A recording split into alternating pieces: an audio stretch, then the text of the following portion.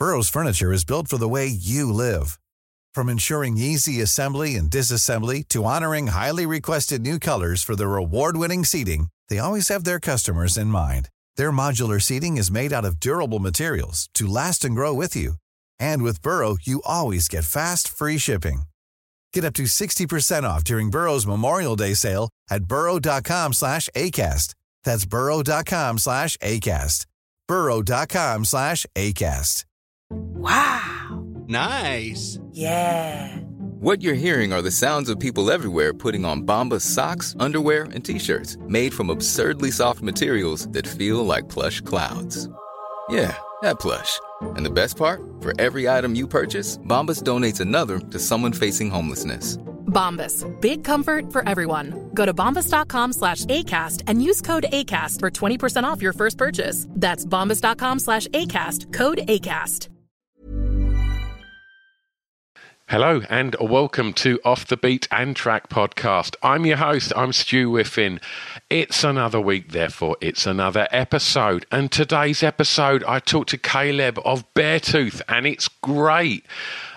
He's at home in the States, and we have a wonderful chat, all recorded remotely, even though I'm starting to kind of record a few now face-to-face, which is super exciting, being able to be in a room again with people and feel the ambiance of being in a room with another human and chatting. Nothing is lost remotely in this chat. It is beautiful, and Caleb is really open and honest, and we talk amazing records, we talk mental health, we talk what it's like to go and tour the world at 15. It's a real wonderful insight into a really nice human being. And before we get on with that chat, a few thank yous. Thank you to the wonderful Emma, who's been so helpful with this podcast, as helped me get some incredible guests on, and she was responsible for this chat you're about to hear as well. Thank you to the podfather himself, Scroobius Pip, and everybody at the Distraction Pieces Network, which this podcast is very proud to be part of. Thanks to 76 for producing this audio. You know, he's having to mess around with Zoom recordings and do his best that he can to give you the warmest sounding production that he can, and he's doing a stellar job. So huge thanks to 76. And lastly, and certainly not leastly, big love and thanks to you lot for, I was uploading some episodes this morning. And I just looked, and I was uploading episode 336, and I just think that's a lot of pod chats. And then I start to realise, well, hang on a minute, I'm putting like 4 out a week at the moment, which is a lot. And obviously they all have to be recorded and then sent off to 76, and then obviously then uploaded and all taken care of, and to get them out. But it's been, As I start so many of these conversations over the last year or so, talking about how they found that last year, the process for me of being able to just take myself to the end of the garden, to my little shed where I record, and be able to engage with wonderful creative people that, I've either spent years watching them on the telly or buying their records. It's been such a beautiful distraction from a very, very odd time, and the fact that you lot have been on that ride with me and supported it and told your pals and sent me little messages saying that you like this one and things like that. It's been an absolute lifeline. So just massive love and thanks to you lot for considering listening to this and reaching out and saying nice things and such, because it's been beautiful. And when I look back in years to come and people talk about lockdown and what a bananas time it was when it's a distant memory, I think one of the lasting things that I will take from this will be a positive, and that positive will be this podcast and the fact that I got to create something really, really positive in a pretty negative time. So thanks for being on board. Right, if this is your first time listening as well, when you finish listening to my chat with Caleb, then go explore the back catalogue, because I've had some guests on that Caleb talks about, And if you like your rock and roll, then where can I direct this? Motley Crue, Foo Fighters, Papa Roach, Butch Vig, that fella that produced a couple of albums that I think they've done all right. Nevermind, Siamese Dream, Sonic Youth. Go check out that episode. There's like I say, there's 300 plus episodes. So if you like your rock and roll, go and have a search and you'll find absolutely loads. Go check out the episode with Cancer Bats or with Frank Carter or with Radio 1's Dan P. Carter. There's some absolute crackers if you like your rock and roll. And if you just like lovely, friendly people talking about their life and their creative journey and the records that mean a lot to them, then pick any of them, because I've been blessed. They've all been lovely. And I'll tell you otherwise, if I honestly thought I'd recorded one and they weren't very nice, well, I wouldn't put it out. But that hasn't happened. Everybody's been so lovely. And very much the case with Caleb. When we finished, he after we pressed stop, he was quite... he was kind enough to say that, he really enjoyed it and it felt different from a lot of other interviews, because it's not just talking about, the new record. It was, talking about his life and talking about, other people's records that he's super passionate about. So, yeah. Anyway, I realise I'm waffling now, but yeah, I'm just kind of feeling the love today. You can go and check out the back catalogue, and you can support the podcast by doing that and subscribing and telling your pals and sharing it on the socials. And if you'd like to go a step further, for 79p a month, you can support me on Patreon and get access to another few hundred episodes over there that haven't been put out to the masses. Video episodes, radio shows, all sorts of stuff over on Patreon. It's patreon.com/off the beaten track.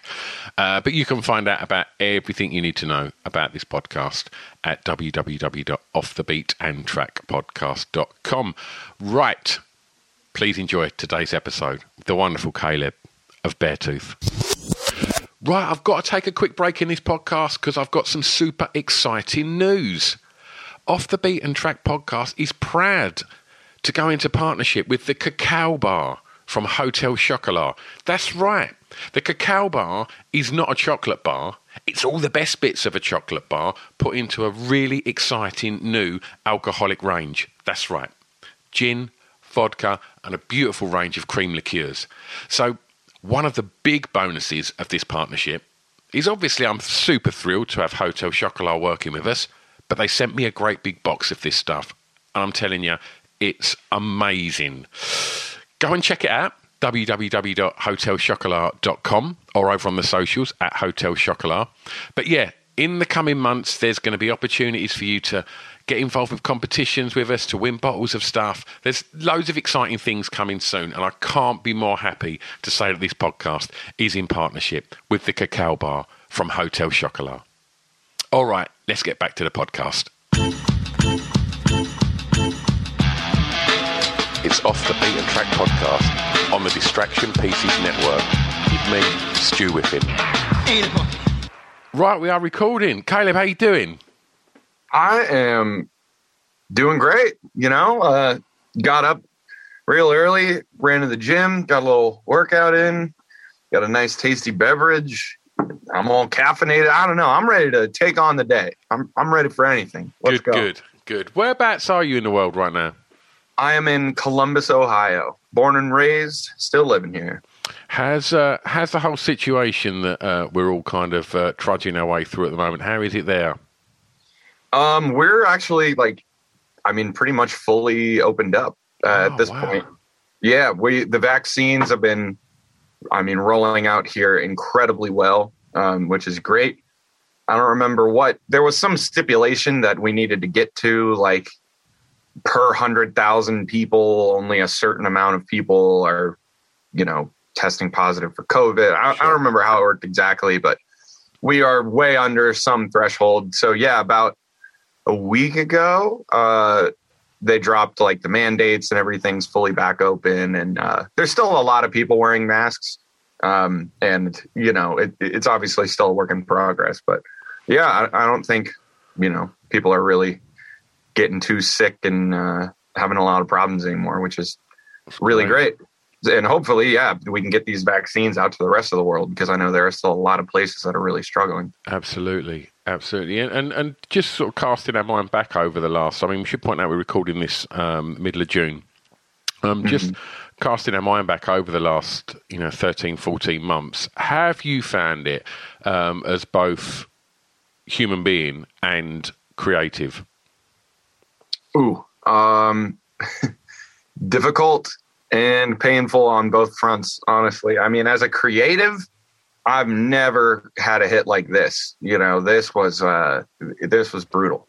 Being isolated, and just seeing the same thing, going through the same routine and trying to create and find this, divine inspiration that, catching lightning in a bottle. I don't know. It just felt like it was almost, you're to a point you just start trying to manufacture that, because you feel like you have no real drive creatively. At least to me, being in the music industry, and, we just came off of a record cycle, just were doing these big shows, these big tours, like coming off of an ultimate high and going into writing mode. And then, simultaneously with really starting that process of writing, everything's shutting down. And it just continually getting worse. When it started, it was, all right, we got to cancel a couple shows, but, this should only be a few weeks. We'll be right back. And then, continually just canceling events, and then pushing dates back, our release date, the due date, everything. It's just like, it gets to a point where, everyone's kind of saying, you have no real due date. We don't know when this is going to be back. So you can literally take as long as you want to make this record, and whenever you feel done with it, cool. And we'll think about it then.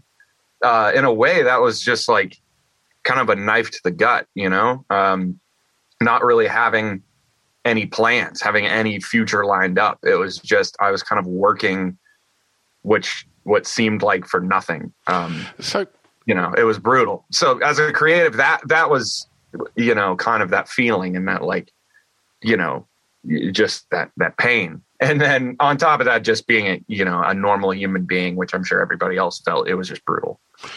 In regards to that creative process, as a touring band, I guess you're constantly, when you're touring, thinking, I wish I had a little bit more time when I'm at home and things like that. And, you miss home, and to then have that, what I've generally kind of the consensus of opinion I've got from musicians when I've been chatting about this situation with them is that obviously they want that time to be at home. And then, but it was what you touched on there, that where, well, there is no actual date. That point where you're in limbo, where there is no, well, I can write this record now because I know that by then we can get it out and we can tour and things like that, without having that kind of thing. Was it that kind of process of being in limbo that felt really fucking weird?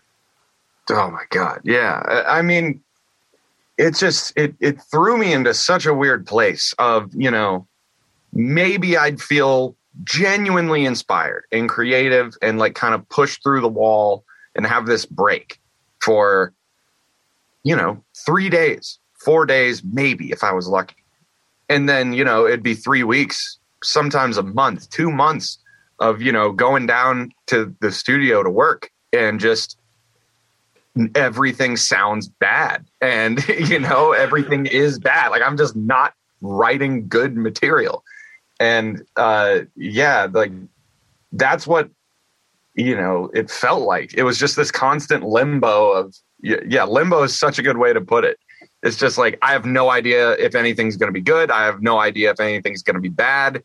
It's just this weird, stagnant, static existence.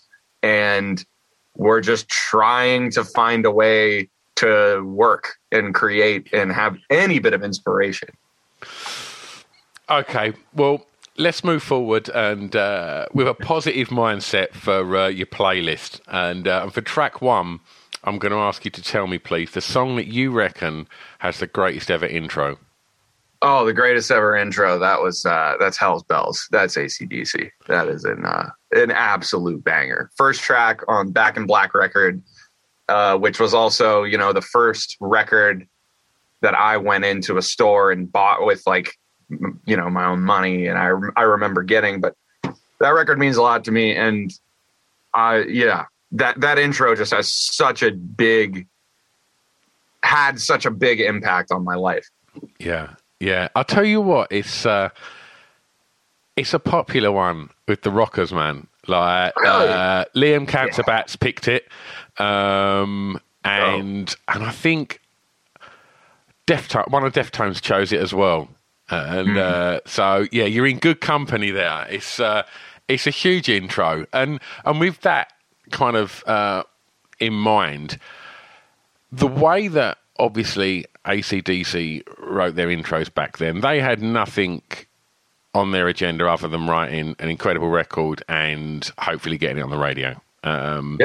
So the way that music is listened to now is way different, and the considerations now that artists have to put on their songwriting has changed, certainly in the more commercial pop markets. And so where I'm going with this is I just want to ask you, seeing how people listen via these streaming services and how it would appear that attention spans are slightly getting shorter, when you're writing songs, how much emphasis do you put on that intro and trying to hook people quickly?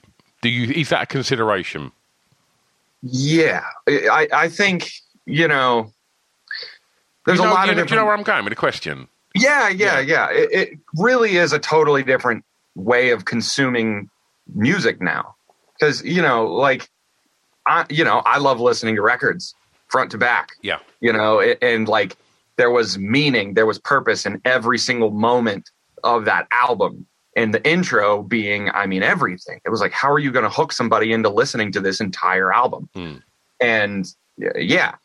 So now with it being just moments, songs, big, the number one songs are all, under 3 minutes, probably 2 minutes, 20 seconds to 2 minutes, 40 seconds. There are songs that are like a minute and a half that are massive. And, it just begins, and you got to get to a chorus quick. You got to get to a hook. It may start with the chorus. I don't know. But to me, I am still a big believer in kind of like the intro being a way into something and like building you up instead of it just starting and being like, boom, here's the song. Wow, overload of information. Boom, it's done. I don't know. I still am a huge fan of the way it gets into it. And why I think Hell's Bells is so great is it's just so long. And I'm trying to think about the first time I listened to it, because it has been so long. But it is a long intro. Yeah. They really drag that thing out. And but it's amazing. If when you're sitting down there with the lights off and you just have your speakers blasting and this bell is pounding you, and then the riff and then the drums, and it just continually stacks until eventually everything's glued and it's just driving and punching. It's beautiful. And I'm still a big fan of that. I'm still a big fan of, building up the intro, and then you get the payoff of, the big moment when everything is glued together finally. So yeah, that is one thing I kind of miss in modern music a little bit, is like that, the intro being so important, I think it exists. I think it exists in like dance music. I think so. If you listen to that kind of build up to the drop, it's like I think that when people are making sort of whatever you want to call it, techno, EDM, house music, whatever, I do think that is still exists there. They're not trying to make it hooky. I think they're just trying to give you that payoff of like, we'll build you up and then have it. And I think that it does sort of feature there. But I do think like now, if somebody put together a rock record like that and went, here's our intro, for me, I just picture a load of record company execs going, wow, fucking hell, man, like, what's going on? This is, like, hurry up. Where's the song, man? We're going to lose them. Do you know what I mean? And it's crazy to think that, like, because you could look at any one of probably the top 20 biggest selling records of all time, and they will all have had that sort of brilliant opening track, a journey. And so also, before we get on the second track, I'm going to ask you this as well then. You know, saying that you like listening to records sort of front to back, and the way that, you know, a lot of people now will go on iTunes and cherry pick a couple of tracks they know from a record. Do you still spend a lot of time when you're putting an album together working on what song's going where, you making it a journey, making it a piece of art? I do. Absolutely. It is so important to me. And, you know, on like, even on the topic of intros, you know, for this new album Below that we're, you know, putting out. Well, I mean, I don't know when this is coming out, but yeah, today we have about a week until it comes out. Sure. And, you know, there is like an intro, you know, where it's all part of the first song. But yeah, I mean, there's a good probably 20 seconds, somewhere in the neighborhood of 20, 30 seconds before, like, you know, it really kicks in. And even for, you know, for me at this day and age, like, that felt pretty wild to just basically have like guitars feeding back and screaming, and then like a kick drum comes in, and then a vocal comes in, and like that's just not, you know, usually it's just start the song, you know, you know, riff, verse, chorus, breakdown, riff, we're out of here, see you later. You know, I really do focus on like the whole record and the intro being a part of it. And then how does that lead into the next song? And when do we give people a breather with like a little bit of a lighter track? When do we hit them again with a heavy one? Like, listening to a record in order, I just think is the way music is supposed to be listened to, at least if it's made as a record. You know, if somebody puts out an album, I would recommend highly listening to it in order, just sitting down. You can find 45 minutes out of your day and just listening to that whole thing as a piece.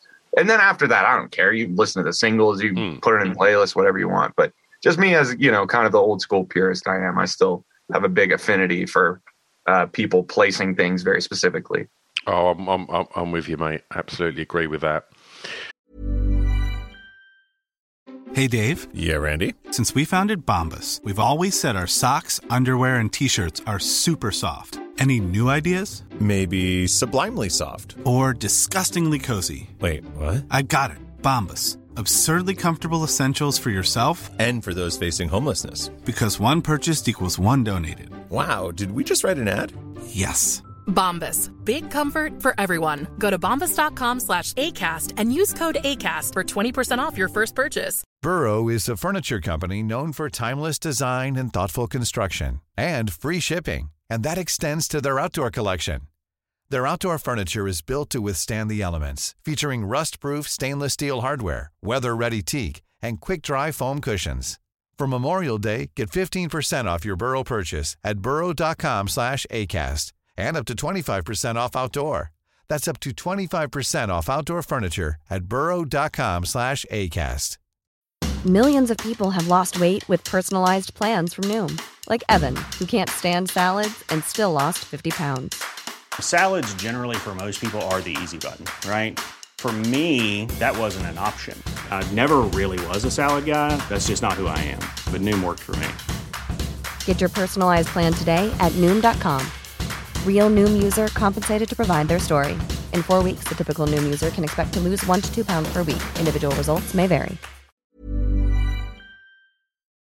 For track 2, I'm going to take you back, please, and I'm going to ask you to tell me the first song you remember hearing that had an emotional impact on you, please. Yeah. I've really been thinking about this over the last couple of days, because I've just been like, I don't know how to physically answer this, but because it really is. There's so many tracks that like really hit me hard, but I guess you can honestly, have some honorable mentions. You can throw a few. Well, yeah, but the one that really comes to mind that I think had an impact on my life, and that I can specifically remember a moment that it was like a really important thing and it helped me, was the song You're Not Alone by Seosin.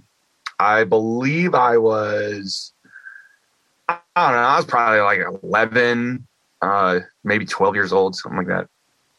But, this is, I mean, it's pretty widely talked about and, well, not talked about. It's pretty widely known that I've, dealt with a lot of mental health struggles over the years. And when I was younger, I don't even remember what the whole situation was, but I was just by myself. It was very late at night.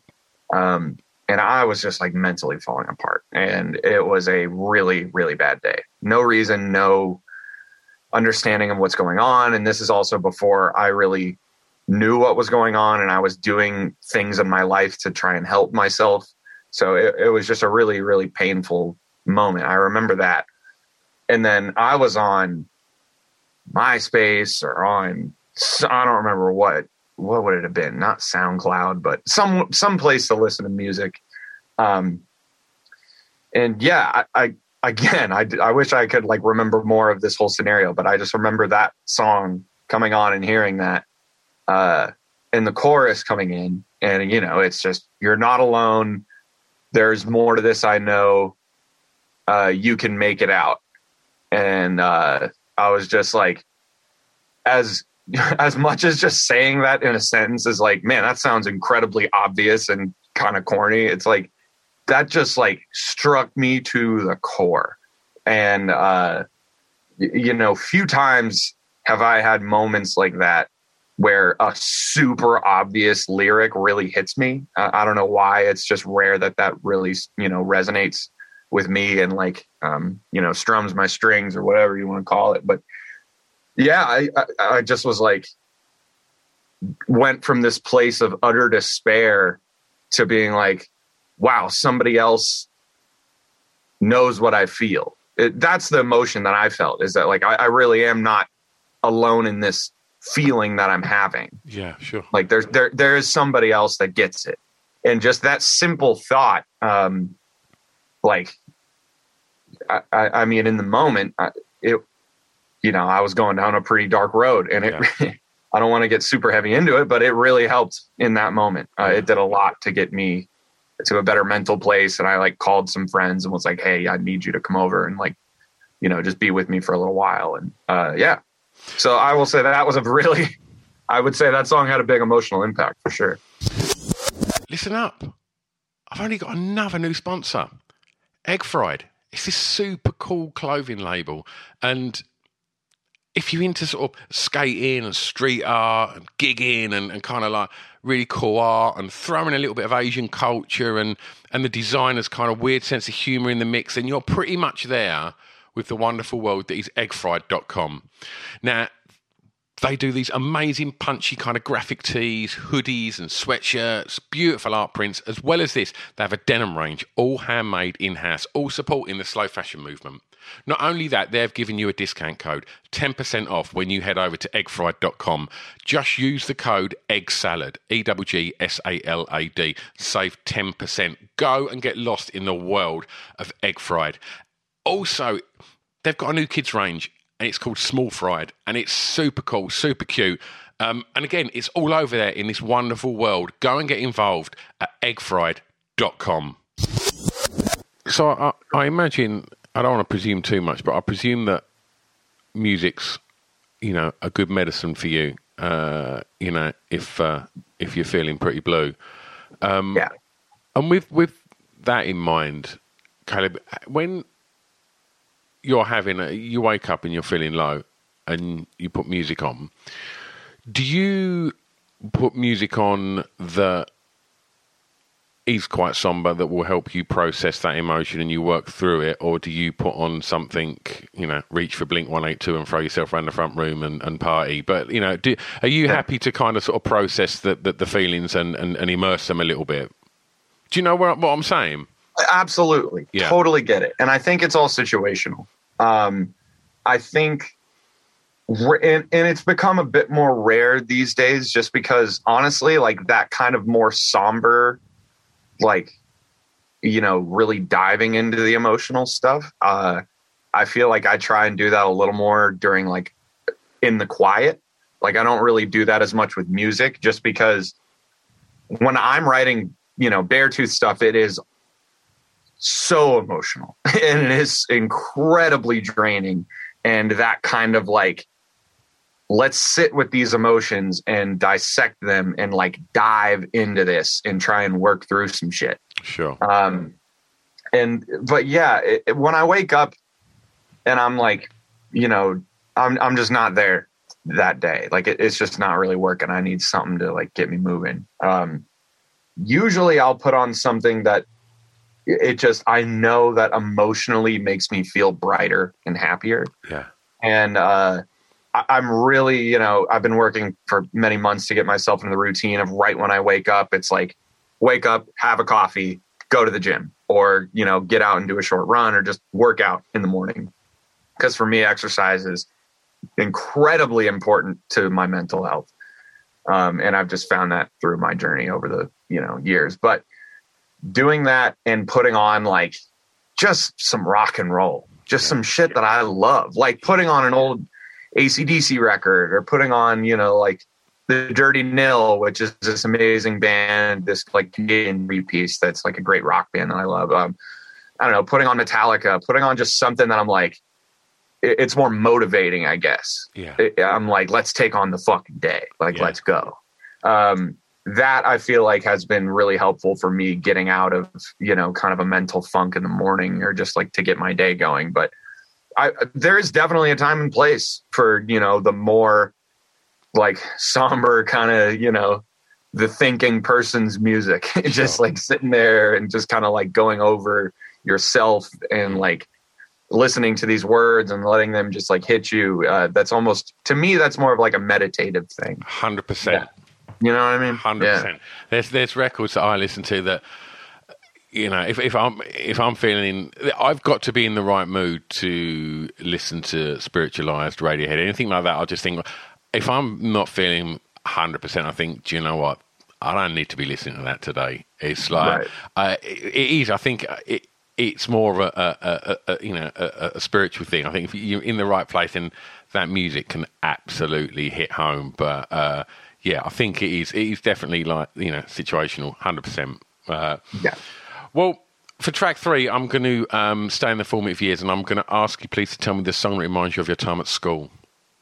Yeah, I chose an Under Oath song. It's Dangerous Business, Walking Out Your Front Door. And I just remember this. This reminds me of school because, I wish I remember what year this was, but it was somewhat, around the year that You're Only Chasing Safety, or They're Only Chasing Safety, that Under Oath record came out. Their first kind of like breakthrough album.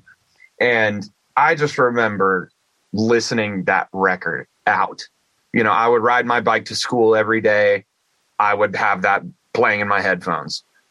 Every time I would ride my bike home, I'd have that playing in my headphones. When I was at home, I was playing that record. When I would anytime I wasn't hanging out with people doing schoolwork or I don't know, I was listening to that record so much. And it's when that was a cool question because it just made me remember that. I was like, man, that record really had such a huge impact on my life.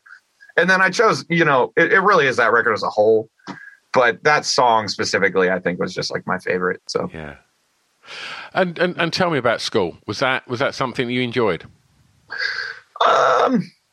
Yeah, it depends. I didn't have like a terrible school experience. I know some people like absolutely despise it, but it was just kind of like, it was what it was. When I was a lot younger, I enjoyed it. I definitely did. There were things about it I enjoyed. I had a really hard time concentrating. So, like things like homework and all that. I mean, I don't think any kid likes that kind of stuff. But you just kind of power through it. But once I got to middle school, and which is really around the time that record, this time period that I'm talking about, that's when it just all became about music. Music has always been the most important thing in my life. I mean, since before I can remember, all I've cared about is music. But that's when it became like, this is what I want to do with my life. And I just stopped doing anything else. I couldn't focus in school. All I wanted to do was play guitar, play drums, jam with people, whatever. But yeah, and then I only went to 1 year of high school. So I only went to school until I was, when I was 14, that was my last year of school. And then I started touring full time when I was 15. But yeah, it was just kind of, I don't know, your pretty standard stuff. Didn't love it. Fell in love with music. And then, just stopped going. Was that love of music encouraged at school? Yeah. I don't think it definitely wasn't discouraged, and it was very encouraged by my family, by my parents. They were incredibly encouraging. Both of them came from pretty musical families, well, very musical families, honestly.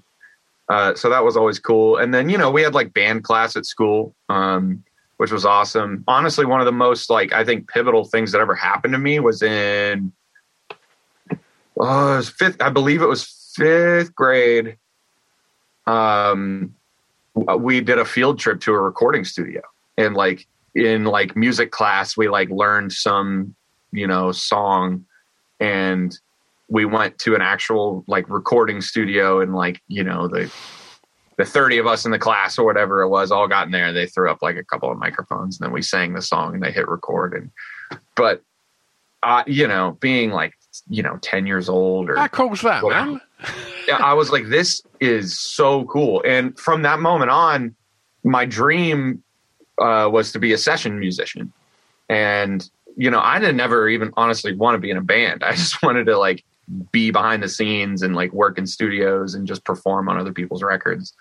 But yeah, how cool is that for a school to do? Yeah. To bring a bunch of kids in fifth grade to a recording studio and let them record something. It changed my life. It was so important to what I do now. It's crazy. Well, staying in the formative years for one more, I'm going to ask you to tell me about the first record you got from a record store. Yeah. So, back to AC/DC. It was Back in Black, and I will never forget it. I honestly, I had been exposed to a lot of, classic rock, but a little more of the 60s, 70s, a little more Zeppelin. Yeah. A little more British, that kind of stuff. And some, American rock, because I had, two uncles that were definitely big rockers in the day. And, they played in bands, and they were always, showing us cool music. And then... Was there music on at home, though? Oh, yeah, absolutely. Always. What stuff was you getting exposed to growing up indoors? At home, it was a few different things. My mom was really into the 80s kind of, pop stuff, pop rock, a lot of, killer records. Toto was a huge one. Yes was a big one. And, I remember she'd throw those records on, and we'd when I was, 2 or 3, and I'd be dancing around. And that was a really cool memory I had. A lot of that, but then, a lot of Motown, a lot of Michael Jackson. Yeah, just, really, really killer stuff. Yeah. And then, my uncles got me really into the rock and roll. And, that was all super cool. And then I really don't even remember how I was first exposed to AC/DC. I truly do not remember, but I just remember hearing the song Back in Black somewhere and being what is this? That guitar sound is enormous. I am in love with this, whatever the sound is. And then, I went, bought the record, and that was it. Yeah. That was all I did, was listen to those records, grab my guitar and play along to those, to that record, play guitar to that record. it was everything. I mean, that record is still the most important record to me in my life. Like, it changed everything about my love of music, specifically my love of rock and roll. You know, the way I act on stage, the way I write songs, everything, you know, comes from that record, really. Do you think like listening to your records, like, obviously, you know, it's full on rock, but when them choruses drop, I can hear all manner of pop sensibilities in there. Do you think being exposed to the likes of Motown and Jackson and things like that has found its way sort of through into, you know, the melting pot of your creativity? 100%. I mean, the chorus. And I say that with the greatest of respect. Of course. Yeah, 100%. I mean, I think, to me, that's still the most, like, satisfying thing and the most impressive thing to me in all of songwriting is writing a really good chorus, a really good melody. You know, and even, you know, like, growing up, you know, going to, like, my grandparents, I remember they grew up in, like, they're from Southern Kentucky. So, you know, country, very, you know, Christian, very gospel, like, kind of hymn music. Sure. Even that, like, harmonies, huge thing to me. You know, my mom was a big harmonies person. When we would drive around, you know, in the car, and she'd always have music playing, she would always sing the harmony. She never sung the lead when she was singing along to a song, ever. And that always, like, I didn't understand what was going on. That's quite unique, isn't it? It sounds awesome, but I don't get it. Like, why you're not singing the right notes. So, you know, things like that, the pop, the harmonies, it's all so ingrained in me from such a young age that, like, that's still my favorite, most gratifying part.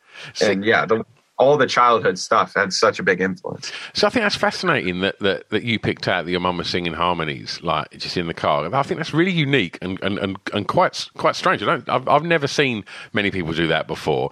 And no, I've still never seen anybody else do that. And that's really cool, though. And do you think that kind of sort of mindset of listening to music and picking it apart, how old was you? Was you quite young when you would start to kind of deconstruct the records you was listening to and start to sort of think about how they were put together? Yeah, absolutely. Well, it all started with just memorizing. And I didn't even really realize I was doing it until I was older. But yeah, I mean, I would memorize everything till it was like, I don't know. I feel like it's like some people have like a visual photographic memory. I feel like I would listen to things to the point where I would be like, in my head, I could just hear it. Yeah. Like, I can still in my head play Back in Black, and I would like train myself, you know, and be like, okay, this song is in the key of E.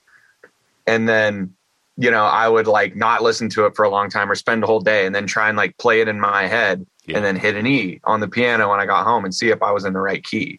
Or, you know, then later in life, it turned into, I don't know, with tempos and like being able to try and call them off the top of my head. But I'm just processing and reliving it over and over and over and over in my head. It just made the deconstructing kind of part of it, you know, because then I could reference moments very quickly.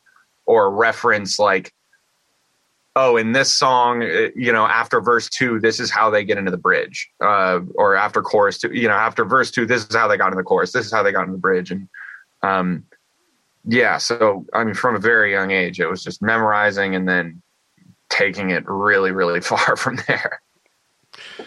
Well, let's move forward a few years. And for track 5, I'm going to ask you about a song that soundtracked your years clubbing. Now, there's an addendum to this question, and that you know, that doesn't necessarily mean some chrome covered, you know, nightclub with your shirt off with glow sticks raving. It can be anything. It can be a rock club. It can be like your local dive bar, like a song that soundtrack. Even when we're on a budget, we still deserve nice things. Quince is a place to scoop up stunning high-end goods for 50 to 80% less than similar brands. They have buttery soft cashmere sweaters starting at $50, luxurious Italian leather bags, and so much more. Plus, Quince only works with factories that use safe, ethical, and responsible manufacturing. Get the high-end goods you'll love without the high price tag with Quince. Go to quince.com/style for free shipping and 365-day returns. That's that kind of moment in your life. Absolutely. So I actually chose a Cancer Bat song. I actually chose Hail Destroyer because wonderful. Yeah. I'd never gone to clubs other than playing in clubs when I was a kid. But, from touring from so young, like, in the States, we can't drink alcohol till we're 21.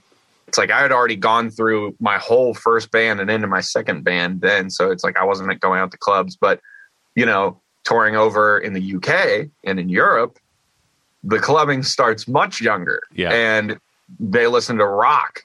And I had no idea that happened. I'd never heard of anything other than, dance music and hip hop and club music in a club. That's all. What a revelation.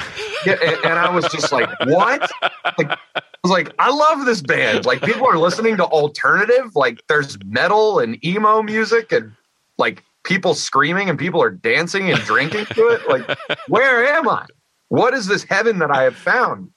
And but I really don't know why exactly, but just Hail Destroyer. Maybe it was on the first time I was at a rock club in England or what, but it just always seemed like a staple to me. And it just really reminds me. Anytime I hear that song, I immediately go to like a dirty club at 1 a.m. in England, just with like the smell of pints poured everywhere. And it's just the best. It automatically takes me to it. Oh, wonderful.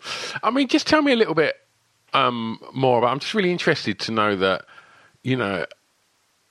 my youngest daughter's 15, and the thought of her jumping in a van and going touring, the country scares the living shit out of me. Sure. Tell me how that was, the excitement, the worry, and what was your folks' kind of take on that? And just tell me about being so young and doing so much.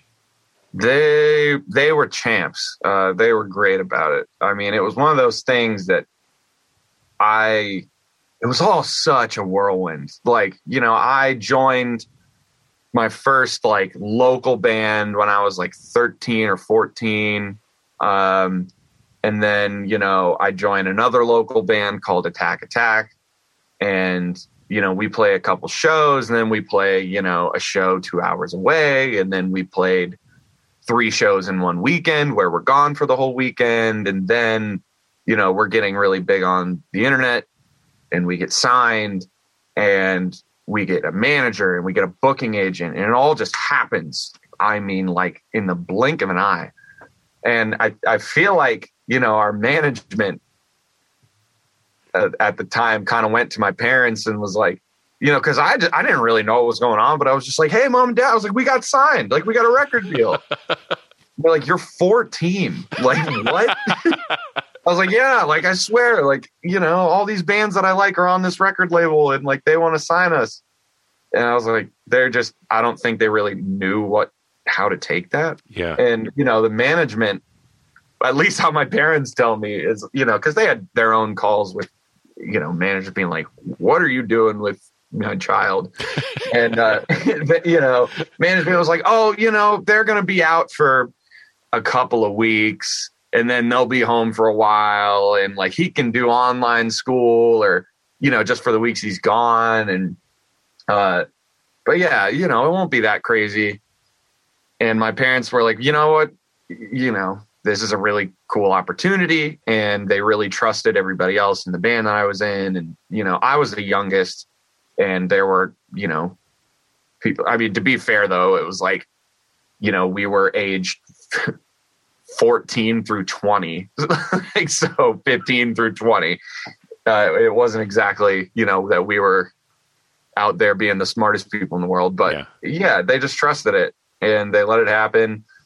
And yeah, my dad, I don't remember, but I was talking about it with my dad earlier, like, I don't know, a couple of weeks ago. And he said that if he remembers correctly, the first year's worth of time that we were touring, we toured like 43 or 46 weeks we were on the road. Sorry, hang on. What weren't the deal 2 weeks and then you're going to be back?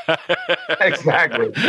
So yeah, they just got thrown in the deep end, and also I think nobody really expected Attack to like do what it did. Yeah. And it just kind of like that first record happened and caught like, I guess went viral in a way before things were really going viral, but it was just, we were super busy and something else would come through and, my parents would just be like, yeah, all right, that's cool. And then by the time I was 16, it was just, everybody knew I was going to be gone all the time. That was just what I did, Wow. Track 6, I'm going to take you home. And I want a favorite song from an artist from your hometown, please. I, again, had a long thought about this. Because, I mean, there are a lot of Ohio bands, but I don't know. I feel like I wasn't sure what to pick. But I chose the band Relient K. They're from, I don't remember where in Ohio, but they had a really big impact on me. They have this record called just MMHMM. And I want to say it probably came out in like early 2000s. And it was this really fast, super, super catchy pop punk record. And again, incredibly formative for me. Had brilliant hooks, very well written. Still one of my favorite pop punk records of all time. But the song is called, I think it's called The One I'm Waiting For. And it's the first song on that record. And again, with the intros, like I'm a big intros person.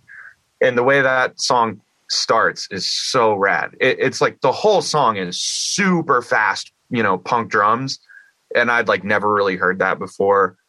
And like just trying to wrap my head around the timing of everything. And then it has the like fast into like a groovy chorus into a groovy bridge. Like it's very similar to the way I write now.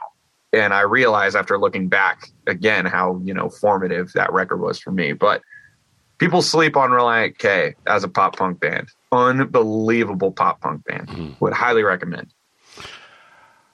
It's your last track, and this is where you get to be tastemaker and throw something out there. For track 7, I'm going to ask you, please, for a song that many people may not know that you would like them to hear. All right, I'm going to go with the band The Dirty Nil, which, like I was saying earlier, they're this 3-piece band from Ontario, Canada. Incredible live band, maybe my favorite live band I've ever seen. And just true rock and roll, the real deal through and through. Absolutely amazing. The song is off their new album, or I guess it's been out a couple months, but it's called Fuck Art. And it has this hilarious album art of like a little dog on it and stuff, which is rad. The song is called Elvis 77. It's a tune, and right? from what I have looked up and gathered and read, apparently the song is supposed to be written from the perspective of Elvis as he's dying on the toilet. And it's, which the concept is so funny, but like it is one of the catchiest, just greatest rock songs I've heard in a long time. So yeah, if you have not listened to The Dirty Nil, strap in and enjoy because they are mind blowing. So good. How did you discover them? Warped Tour 2015. We were, Beartooth was on like the Monster stage, and we became really, really good friends that year with the band Silverstein, who is a Canadian band, great band, some of our best friends in the entire world. And they, every day on their, like, the day sheet that has the schedule of everything, they had a thing that said 0 o'clock. And it was always the Dirty Nil's set time. And, after, a few days, they were like, hey, you need to come see this band. Like, I think it was Bill, their bass player, was like, you need to come see the Nil. I was like, all right, well, go watch this band. And, you know, after you've been doing it a while, it honestly is rare that you see a band and you're truly floored. I mean, like, blown away. Yeah. You know, you get kind of this point where you're like, I feel like I've seen a lot, you know, not too much really shakes my foundation anymore.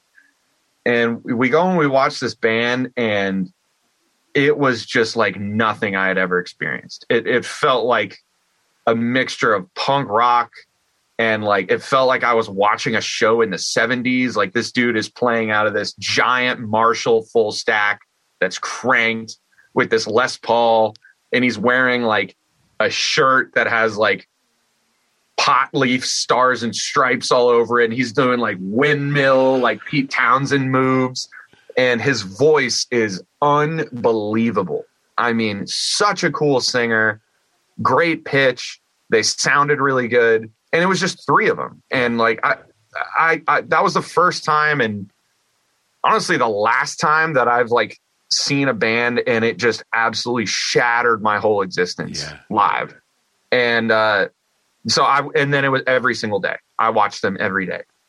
If there was nothing conflicting, that was priority one. Is watch the Dirty Nil, is find any of my friends that are there and be like, you need to watch this band. Yeah. And they've been one of my favorite bands ever since. Oh, they're that's just so cool. unbelievable. Well, what we do is we put together a Spotify playlist to accompany this podcast, so people can go and check out all of the songs that you've recommended today. As we touched upon at the beginning, it would appear that where you are, you know, you're definitely on the more positive side of this strange time we've been experiencing of late. And with that in mind, what are you looking forward to from the rest of 2021, and what's going to be happening professionally? I am looking forward to change. I'm looking forward to moving forward just in general. I mean, this 2020 was so draining. Oh my goodness, it was so draining. Just to like have things on the horizon is incredibly exciting. We have a tour that is going to start in mid-August across the United States. Which is great. There's some really good festivals going on then. You know, we're doing a headliner, our biggest tour to date in the UK and Europe in February of 22, which is really, really exciting. You know, we have our new album comes out in a week, which is really, really exciting. Yeah, it's just nice to have excitement again. It's nice to have something on the horizon, you know? And if people want to keep up to speed with that excitement, where's the best place to find out about everything that's going to be happening? Yeah, on all, you know, internet and socials, it's just Beartooth Band, just at Beartooth Band or beartoothband.com. Just go, or just Google Beartooth. You're either going to find us or some highway in like the Rocky Mountains, but just go to the band. We're not the highway in the Rocky Mountains. Caleb, it's been an absolute joy talking records with you, mate. Thank you so much for your time. Thank you so much for having me, man. This has been fantastic. And as soon as you're in the UK, man, I'm going to come down to the show. Yes, please. Let's hang out and just, shoot the shit about records again, man. I could do this all day. It's my absolute pleasure, brother. Have a lovely day, man. Thank you so much. All right, thank you. There you go. What an absolute dude. Smashing chat, smashing man, smashing band, and can't wait to see them in 2022 in the UK and get stuck in. To see live music. Come on, it's not far off now. It's not far off, and it's going to be happening. Right, I'm done. I'm very aware that in the intro I waffled on for ages, feeling the love and getting a little bit emotional. But hey, it's a safe space, this, right? I can be honest with you, I'm sure. I'm back next time. In the meantime, anything else you need to know about back catalogues and Patreons and anything else to do with this podcast, head over to www.offthebeatandtrackpodcast.com, and I'm back next time. Be excellent to each other, you lovely lot. I'll see you soon. Bye-bye. It's Off the Beat and Track podcast on the Distraction Pieces Network with me, Stu Whiffen.